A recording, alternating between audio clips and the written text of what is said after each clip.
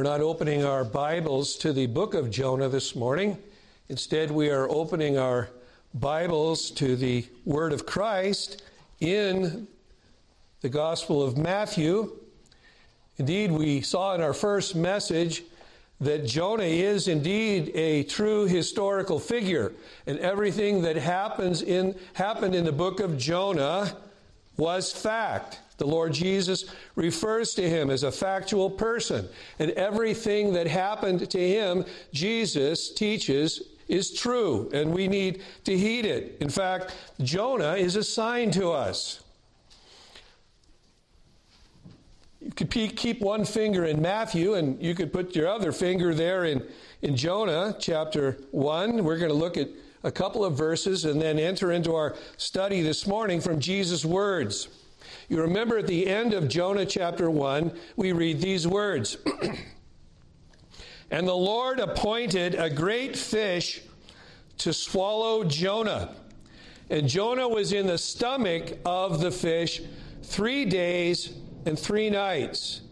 And then at the end of Jonah's prayer, in chapter 2 and verse 10, then the Lord commanded the fish, and it vomited Jonah up onto the dry land.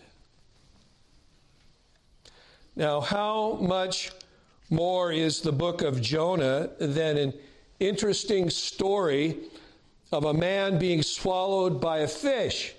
And yet, that is how many people think about the book of Jonah. And even more than an instructive account of God restoring a prodigal prophet is the book of Jonah. Jonah's repentance and his restoration to service called by God is essential to the story of Jonah, but it's not the main theme. We come closer to the main theme of Jonah as we behold God's mercy upon the penitent Ninevites and its message of hope for believing Gentiles as well as Jews. But even this wonderful truth, which is so glorious, is not the chief message of Jonah. Indeed, the main message of the book of Jonah is even more glorious than the hope-filled message of God's worldwide plan of salvation. In fact, it lies behind it, and it is that which motivates it. The prophet's central theme is embedded in his experience of being swallowed by the fish, entombed 3 days and 3 nights in the stomach of that fish, and then ejected onto dry land. It is the prophet's experience as it points to a far more wonderful story of rescue and redemption that validates the gospel message as the good news for a lost world. You see, Jonah's experience, our Lord Jesus teaches, points to himself. Jesus is the fulfillment of the prophecy of Jonah. The glorious truths hinted at in Jonah's miraculous experience of salvation, it forms a foreshadow of the greater redemption purchased by a greater than Jonah. Reading from Luke's parallel to Matthew chapter 12, we read in chapter 11, verses 29, 30, and 32, these words.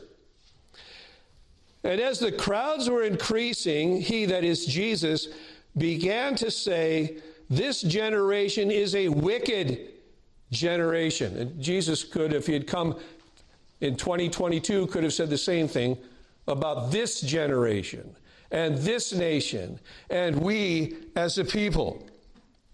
This generation is a wicked generation. It seeks for a sign, and yet no sign shall be given to it but the sign of Jonah. For just as Jonah became a sign to the Ninevites, so shall the Son of Man be to this generation. Speaking of the generation to whom he was speaking, and of course outwardly to ourselves. The men of Nineveh shall stand up with this generation at the judgment and condemn it. Why? Because they repented at the preaching of Jonah. And behold, something greater than Jonah is here. We saw that something greater than the temple is here, Jesus said earlier.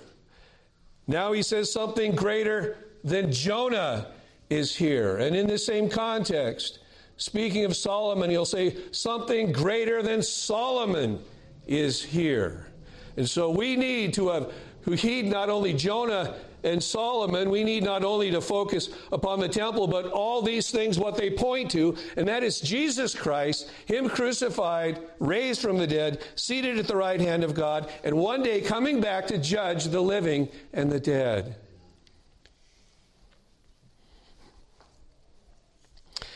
Jesus, notice, says that Jonah's experience was a sign to the Ninevites. Now we're going to examine the important implications of this point in a later message, but suffice it to observe here the broader application of Jonah's message to us as we might call ourselves modern Ninevites. We live in a wicked nation. Indeed, we have more light than the Ninevites did, and therefore we shall incur a stricter judgment for turning from that light. Jonah's experience in the great fish was a sign, and it grounded his message of repentance to that pagan people. Jonah has a word for pagan America. Jonah is a sign pointing our heathen nation to Jesus Christ. We don't need a sign from heaven because we have God's own Son from heaven, risen from the dead, a greater than Jonah, calling us to repentance. Listen to Jesus. In another place, Matthew chapter 16, verses 1 through 4. And the Pharisees and Sadducees came up and testing him, asked him to show them a sign from heaven. But he answered and said to them, when it is evening, you will say, it will be fair weather, for the sky is red. And in the morning, there will be a storm today, for the sky is red and threatening. And he argues from the natural to the supernatural, from the things that they can see around them to their ignorance of things that they should know. Do you know how to discern the appearance of the sky? You're accurate weather forecasters, but cannot discern the signs of the times. You can't understand the things of time in light of the issues of eternity, he's saying. You're great weather forecasters, but you don't know that you're hastening toward judgment. An evil and adulterous generation seeks after a sign. And a sign will not be given it except the sign of Jonah. And he left them and went away. Now this morning, as we consider the sign of Jonah, we're going to look at it under three headings and come to a few words of concluding application. We're going to look at the sign of Jonah, its contextual presentation, that is, what is going on in the immediate context in which the sign of Jonah is presented from the lips of our Lord. Secondly, its redemptive signification. What does it mean? And thirdly, its fearful admonition. What it speaks to us if we heed not its message. So notice, first of all, the sign of Jonah, its contextual presentation.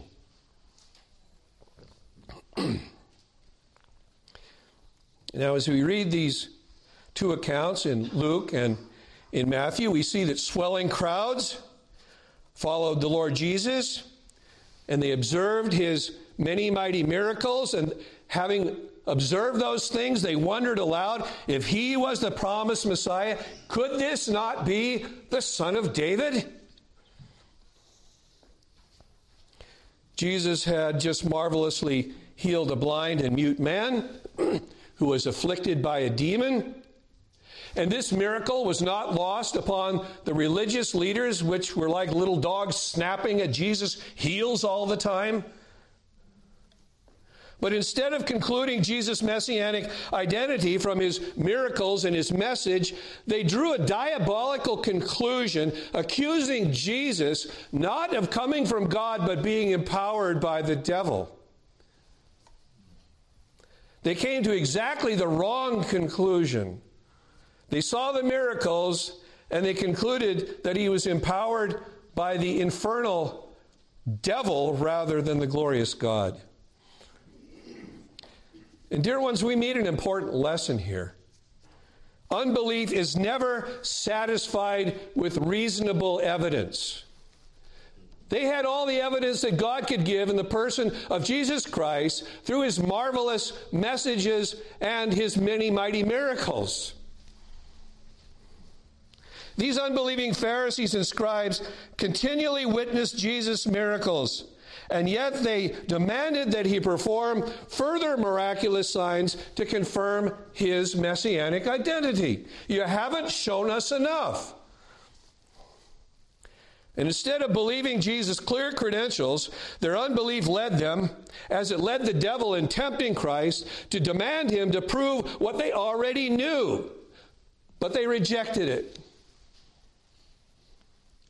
You see, what they did is they put out the eyes of sense with the fingers of unbelief and steeled their hearts against the clear evidence that Jesus was indeed, with ample evidence, the promised Son of David.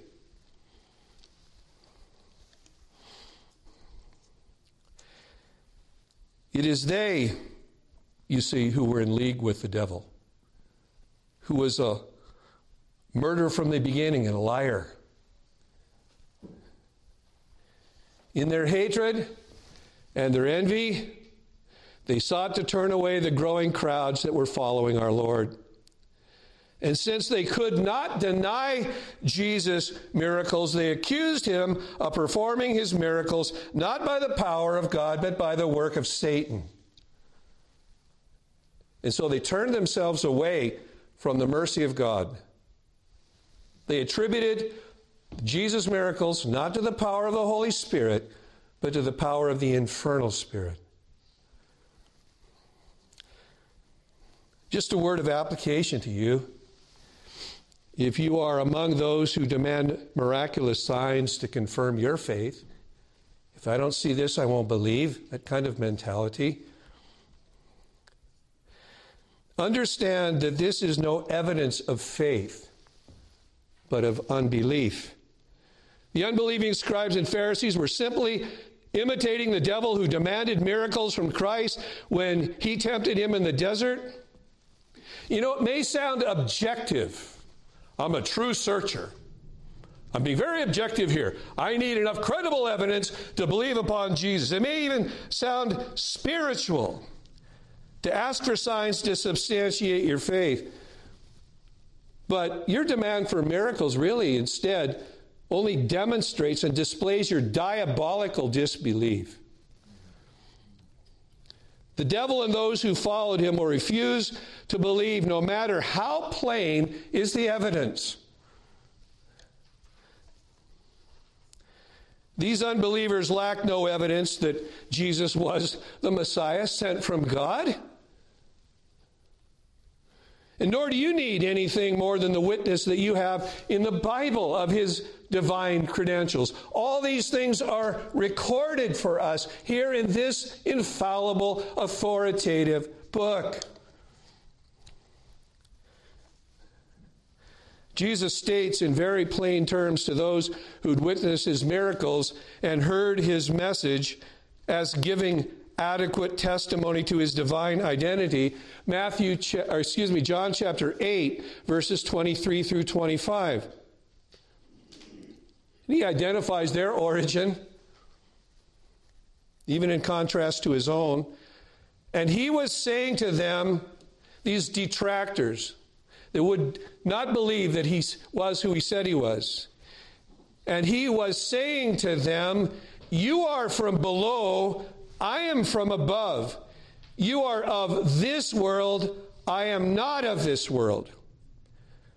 I said therefore to you that you shall die in your sins, For unless you believe that I am he, you shall die in your sins. And so they were saying to him, who are you? He just said, I've come from above. It's obvious that I have. Look at my miracles. They testify to my divine origin and identity. You see, they just couldn't get enough evidence to satisfy them. Who are you? Jesus said to them, what have I been saying to you from the beginning? You see, you're hearing it again, you're seeing it again and again, and you're just not getting it.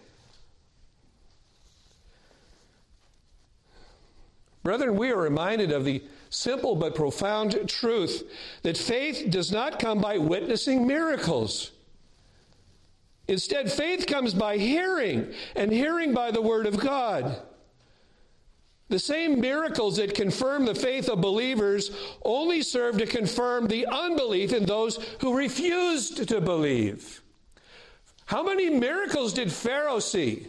And yet his heart got harder and harder and harder. That's who we are apart from the grace of God.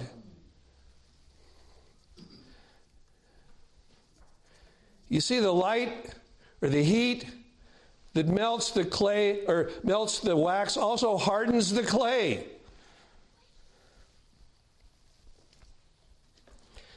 Jesus' response to sign seekers is as plain as it is pointed. An evil and adulterous generation seeks for a sign,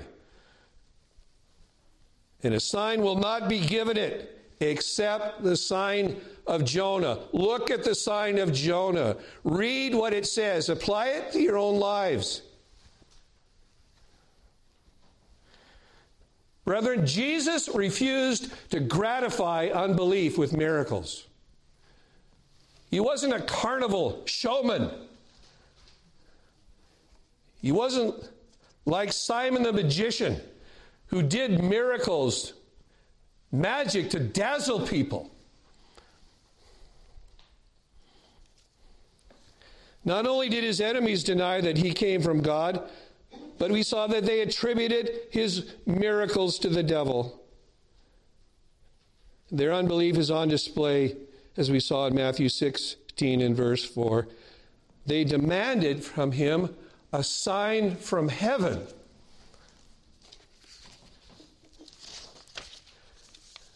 Now, I think those commentators are probably right that when they demanded of Jesus a sign from heaven, not believing that he came from heaven, they were demanding of him something he couldn't do. See, they believed that his signs came from below, not from above. His miracles were given him by power from the devil, not authorization from God. And because they rejected his divine identity, they commanded him to perform a miracle they deemed he could not do.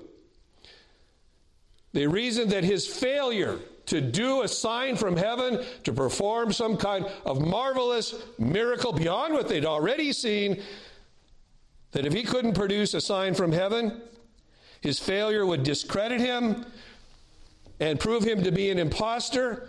And if shown to be an imposter, they would charge him with a capital crime of being a false prophet, and he would have to die. Now, it's clear that they had already planned to kill him. Matthew 12 and verse 14, they were just looking for grounds to do it. They weren't looking for evidence to believe. They were looking for grounds to condemn.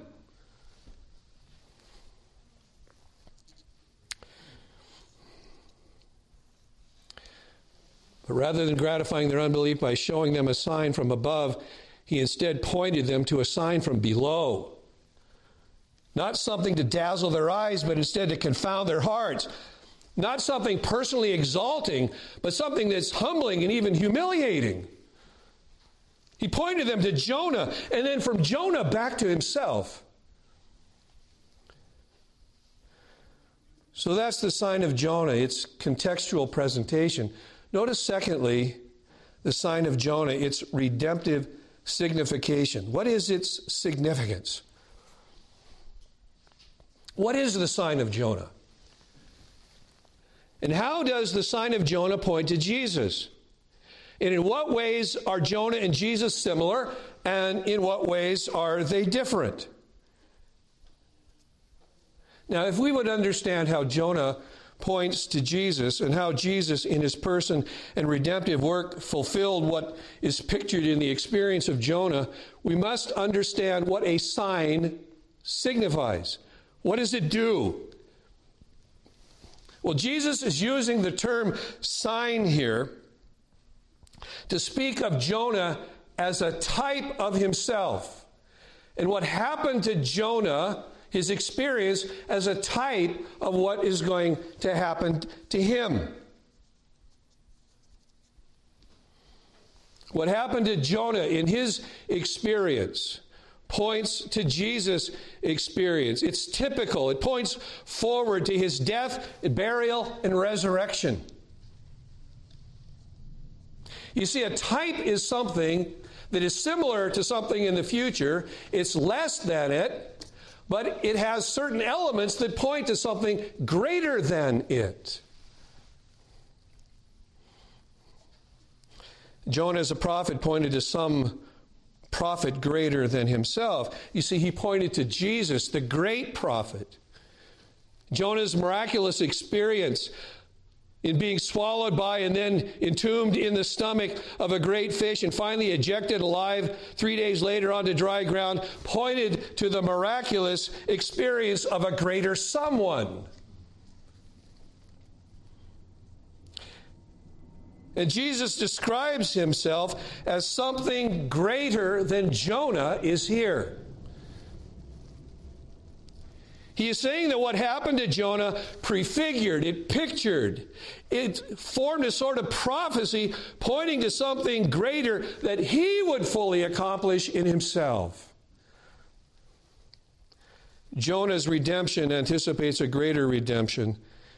Jesus, the greater than Jonah, he says, is here. This was Jesus' word to those who sought a miracle to confirm his messianic identity. And he says, you look at this sign and you believe, you'll be saved.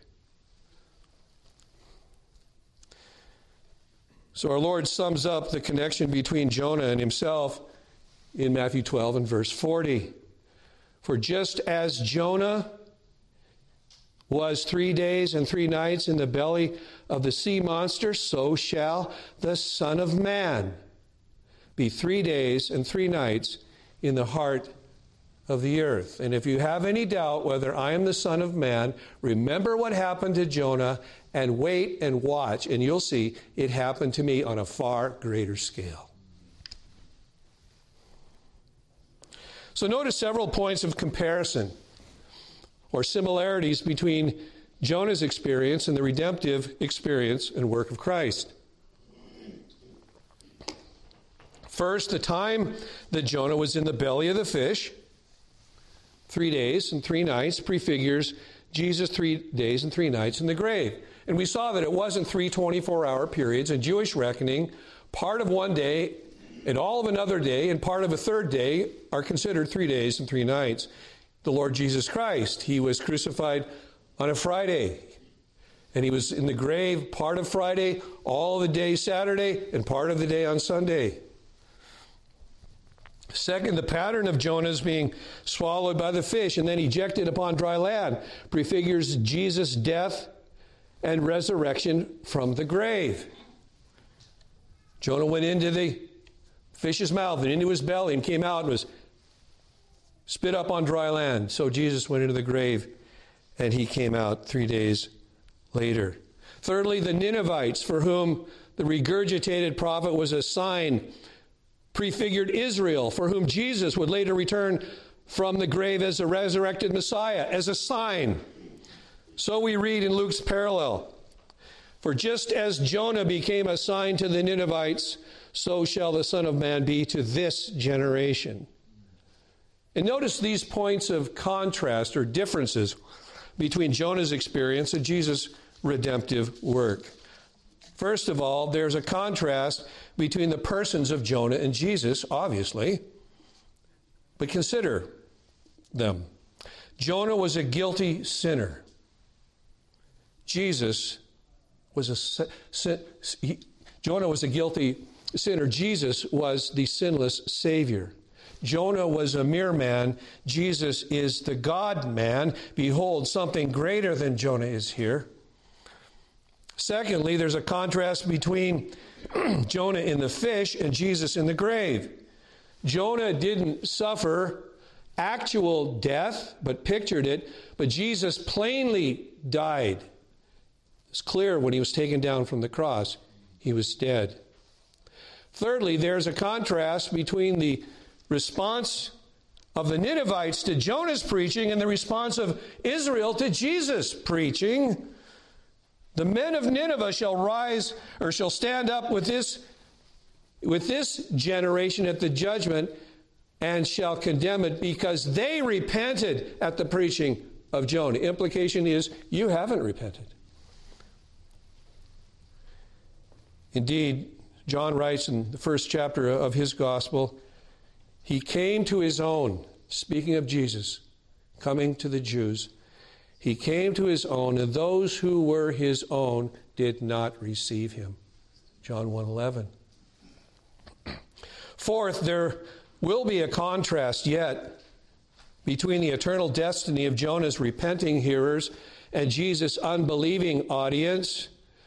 The men of Nineveh shall stand up with this generation at the judgment and shall condemn it because they repented at the preaching of Jonah. We meet also with further instructive comparisons and contrasts between Jonah and Jesus.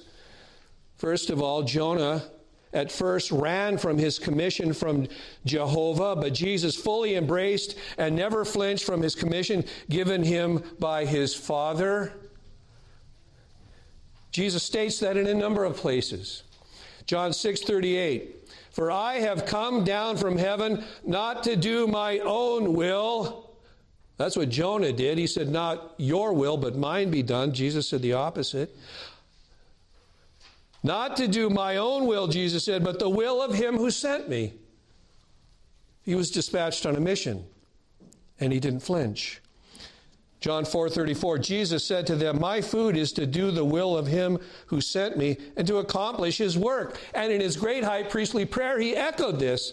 John 17 and verse 4, I glorified thee on the earth, having accomplished the work which thou hast given me to do.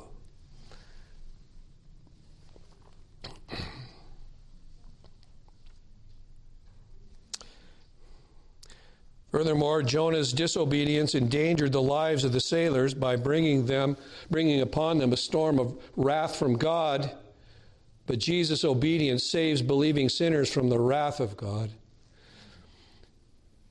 Moreover, a guilty Jonah suffered God's penal judgment for his sin of rebellion, but our sinless Jesus suffered as the just one for the unjust, that he might bring us to God. Jonah sacrificed himself to the waves to save a boat full of sailors. Jesus sacrificed himself under a torrent of divine wrath to save a world of sinners. Jonah appeased the wrath of God against him by being cast into the raging sea. Jesus propitiated the wrath of God against us by willingly suffering as a sacrifice for our sin. 1 John 2 and verse 2. He himself is the propitiation. He appeased the just wrath of God. He himself is the propitiation for our sins, and not for ours only, but also for those of the whole world. Furthermore, Jonah's entombment in the fish and regurgitation on the beach signaled the end of God's judgment against his sin and pointed to his new life from God. And Jesus' entombment in the grave and subsequent resurrection indicated God's satisfaction with his sacrifice and purchased both our justification and our new life in him. Romans 4, verse 25. He who was delivered up because of our transgression, speaking of Jesus, and was raised because of our justification. Now we are right in God who believe upon him. We also have new life, Romans 6 and verse 4. Therefore, we have been buried with him through baptism into death, in order that as Christ was raised from the dead through the glory of the Father, so we too might walk in newness of life. Hugh Martin sees the believer's union with Christ pictured in the experience of Jonah. Jesus died to our sin. He was buried. Indeed, he buried our sin forever in the tomb. Then he rose victorious over the grave with the spoils of salvation, all for those for whom he died and who now live in him. Martin writes, in the days of his flesh, speaking of Jesus, he rather lived our life than his own. He lived under the law, in our relation to the law and under its condemnation. And he might well have said, behold, I die daily. For as he bare the wrath of God, and just as in his favor is life, so in the wrath of God is death. For us, all the days of his flesh, he was made sin, and the wages of sin is death. But he died the death to an end. He died it all. He died it out. He died death dead and done. Beautifully put. Beloved of God, what should be our response to these things? We who have been redeemed by a greater than Jonah, who suffered our death and provided our resurrection in him. The psalmist anticipates the experience of our salvation through something, indeed someone greater than Jonah. Psalm 18, verses 1 through 6. I love thee, O Lord, my strength. The Lord is my rock and my fortress and my deliverer, my God, my rock in whom I take refuge, my shield and the horn of my salvation, my stronghold. I call upon the Lord who is worthy to be praised, and I am saved from my enemies. The cords of death encompassed me, and the torrents of ungodliness terrified me. The cords of Sheol surrounded me. The snares of death confronted me. In my distress, I called upon the Lord and cried to my God for help. He heard my voice out of his temple, and my cry for help before him came into his ears. That was Jonah's cry, essentially. But by way of anticipation, it was the cry of Jesus. And God heard him, and he rescued him, and he brought him forth from the grave with the spoils of our salvation. Indeed, we in him. Notice, having seen the contextual presentation and the redemptive signification of the sign of Jonah, finally to its fearful admonition. Its fearful admonition.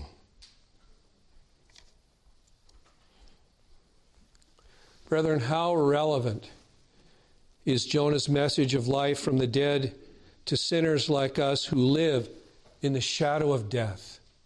It's stalking us. One day it will find us. One day it will dispatch us.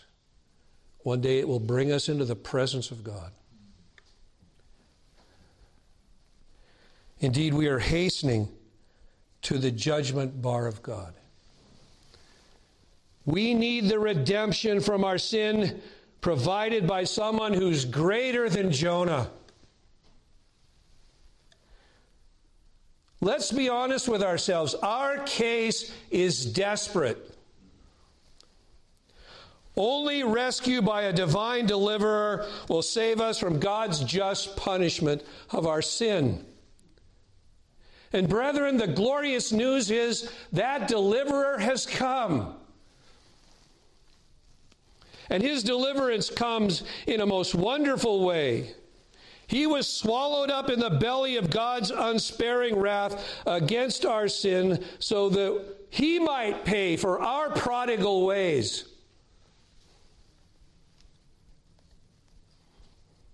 And he suffered and died for our sin, and God raised him from the dead to overthrow all doubt that his sacrifice was fully accepted by God.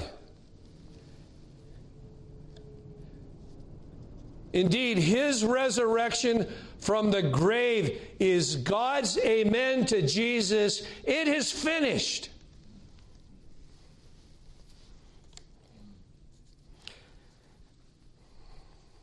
The Ninevites repented when they heard the preaching of a lesser prophet.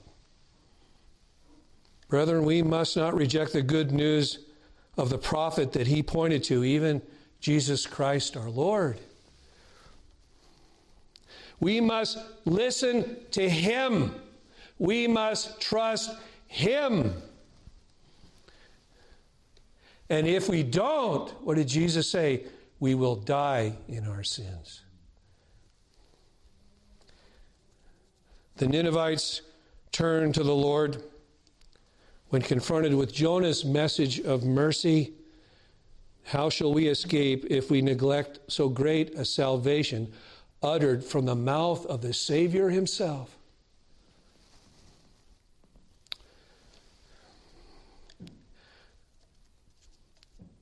The Ninevites had very little light, and yet they repented. The Jews had greater light because the one to whom Jonah pointed was there. And we have a completed Bible.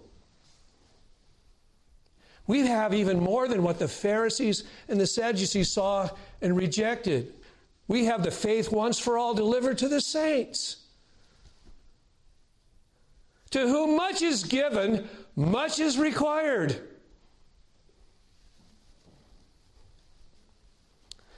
Shall we not hear and heed God's message from the mouth of God's Son? Brethren, if we turn a deaf ear to Jesus, we faced a stricter judgment and a fierier hell. Indeed, Jonah's hearers will condemn us for refusing to repent under the preaching of a greater than Jonah. So argued our Lord, the men of Nineveh shall stand up with this generation at the judgment and shall condemn it because they repented at the preaching of Jonah. And behold, something greater than Jonah is here. So what does that say to us by way of some concluding applications?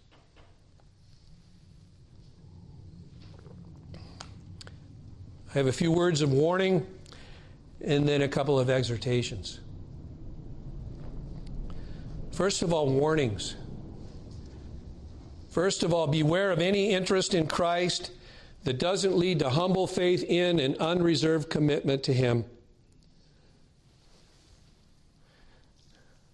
How many like to hear Jesus? They like to see his miracles, and yet they remained in their unbelief. There's such thing as speculative faith.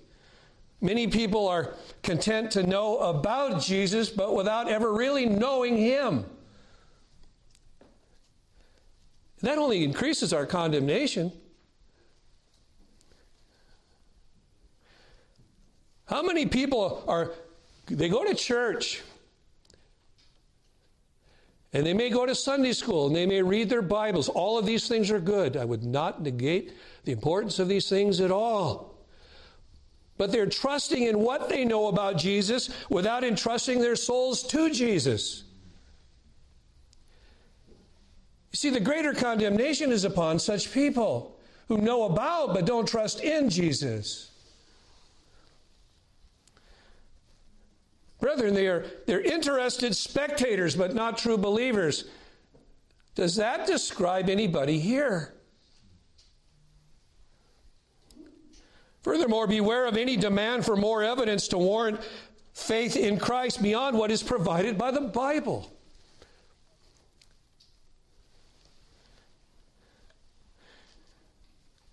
Do you want more miracles? Read your Bible. And not a few religious people confuse their fascination with miracles, so-called today, with faith in Christ. They're constantly chasing after this miracle and that sign and that wonder, and their whole faith is built upon a very flimsy foundation at best. Many others demand something miraculous or they will not believe. Unless I see such and such, I will not believe in Jesus. Oh, really? Brethren, those who demand something more than the Bible's revelation about Jesus, they're never going to be satisfied. There's never going to be enough evidence to warrant their faith, because they just keep kicking the can of faith down the road. Thirdly, third warning, beware of using common, convenient excuses for not trusting Jesus. You may not demand miracles to believe upon Christ, but you may rely upon common arguments to affirm your unbelief and to encourage your doubts. Well, how can there be all this evil in the world?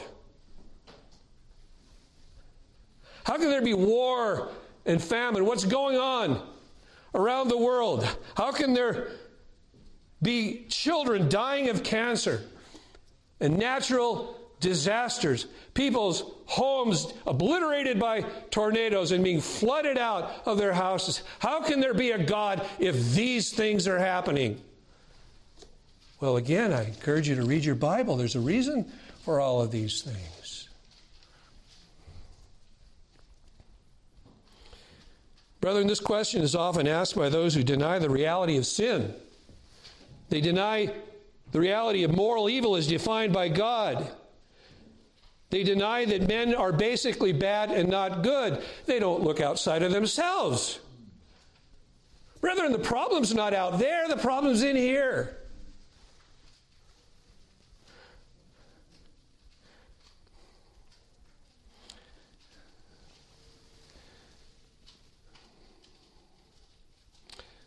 They fail to see the signs that God has given, even in ordinary things.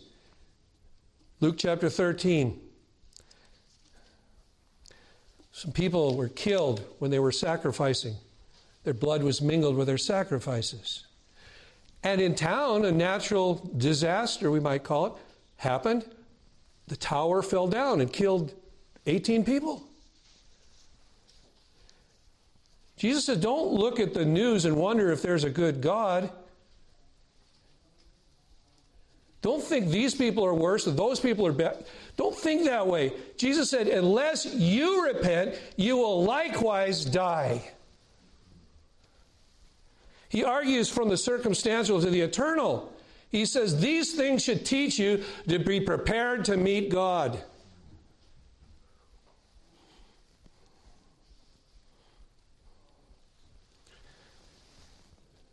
And brethren, the real question is, and I don't have time to look into it here, we ask the question wrongly if we say, why did bad things happen to good people? Well, people are basically good, and these things happen for a reason. The question we should ask ourselves is why do good things happen to bad people? That's who we are, natively. God causes the rain to fall and the sun to rise on the unjust as well as the just.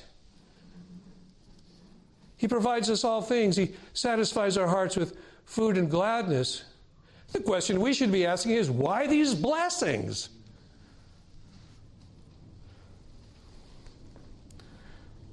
Why do I have a home and a job and chirping children running around the house?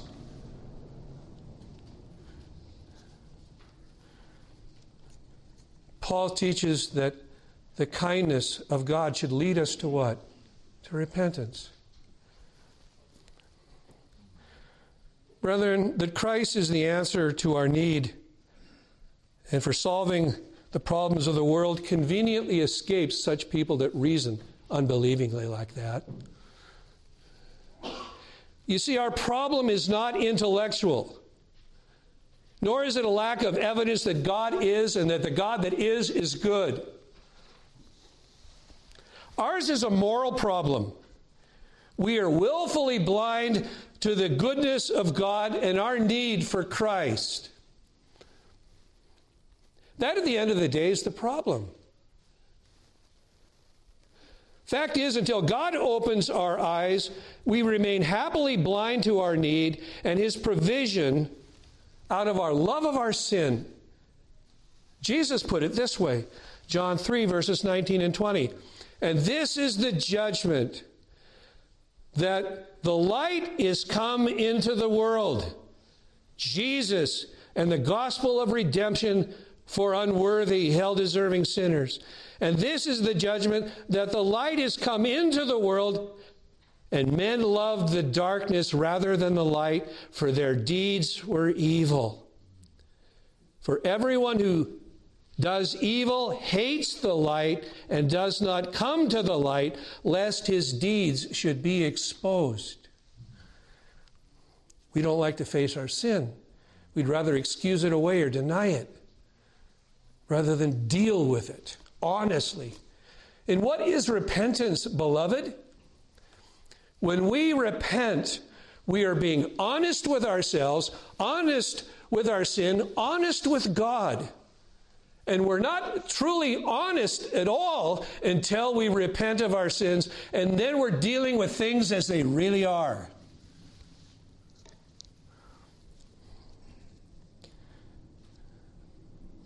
You see, God must open our blind eyes, or we will never see the kingdom of God. Until then, we refuse to believe. What did Jesus say? You will not come to me that you might have life.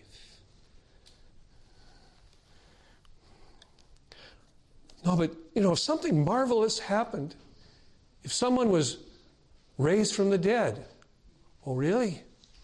Do you remember Jesus speaking to the situation of the rich man and Lazarus? Lazarus, a godly man, goes into the bosom of Abraham. The rich man, he goes to hell after he dies. And he's arguing, as it were, with Abraham. He sees him on the other side of the great gulf fixed that he can't cross. He's in agony in this flame, and he just wished someone would take a drop of water and put it on his tongue. And what did Abraham say? Oh, yeah, well, you should have had some miracles. No, he didn't say that. Men aren't going to believe even if someone should rise from the dead, and that's a prophecy of Jesus. He rose from the dead, people still don't believe. No, what did Abraham say?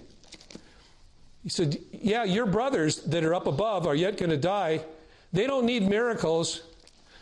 They have Moses and the prophets. Let them hear them. In other words, take them to the Bible. That's all they need to read, because it contains all they need to know for happiness in this life and happiness in the life to come.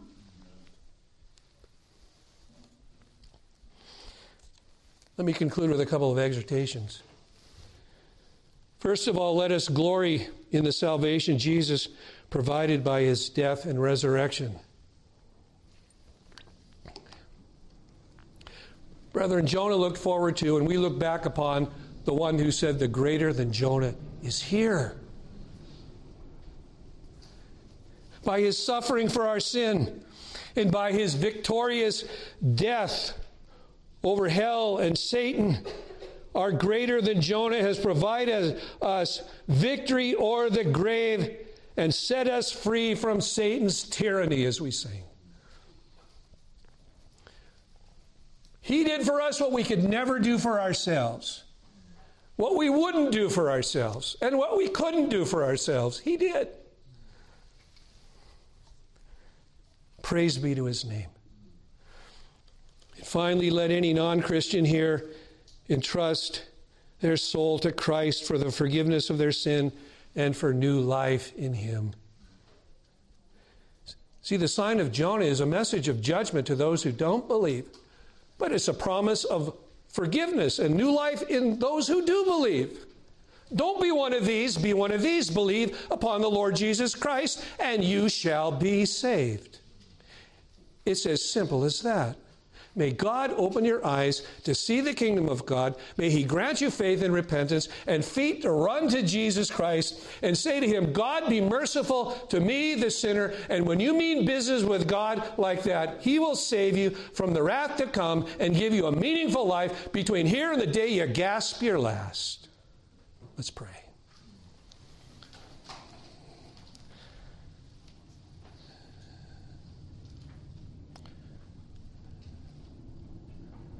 Our Father, we pray that you take these things. Oh, open our ears to hear their truth. Open our eyes to see Jesus preached in them. Turn feet from the way of death.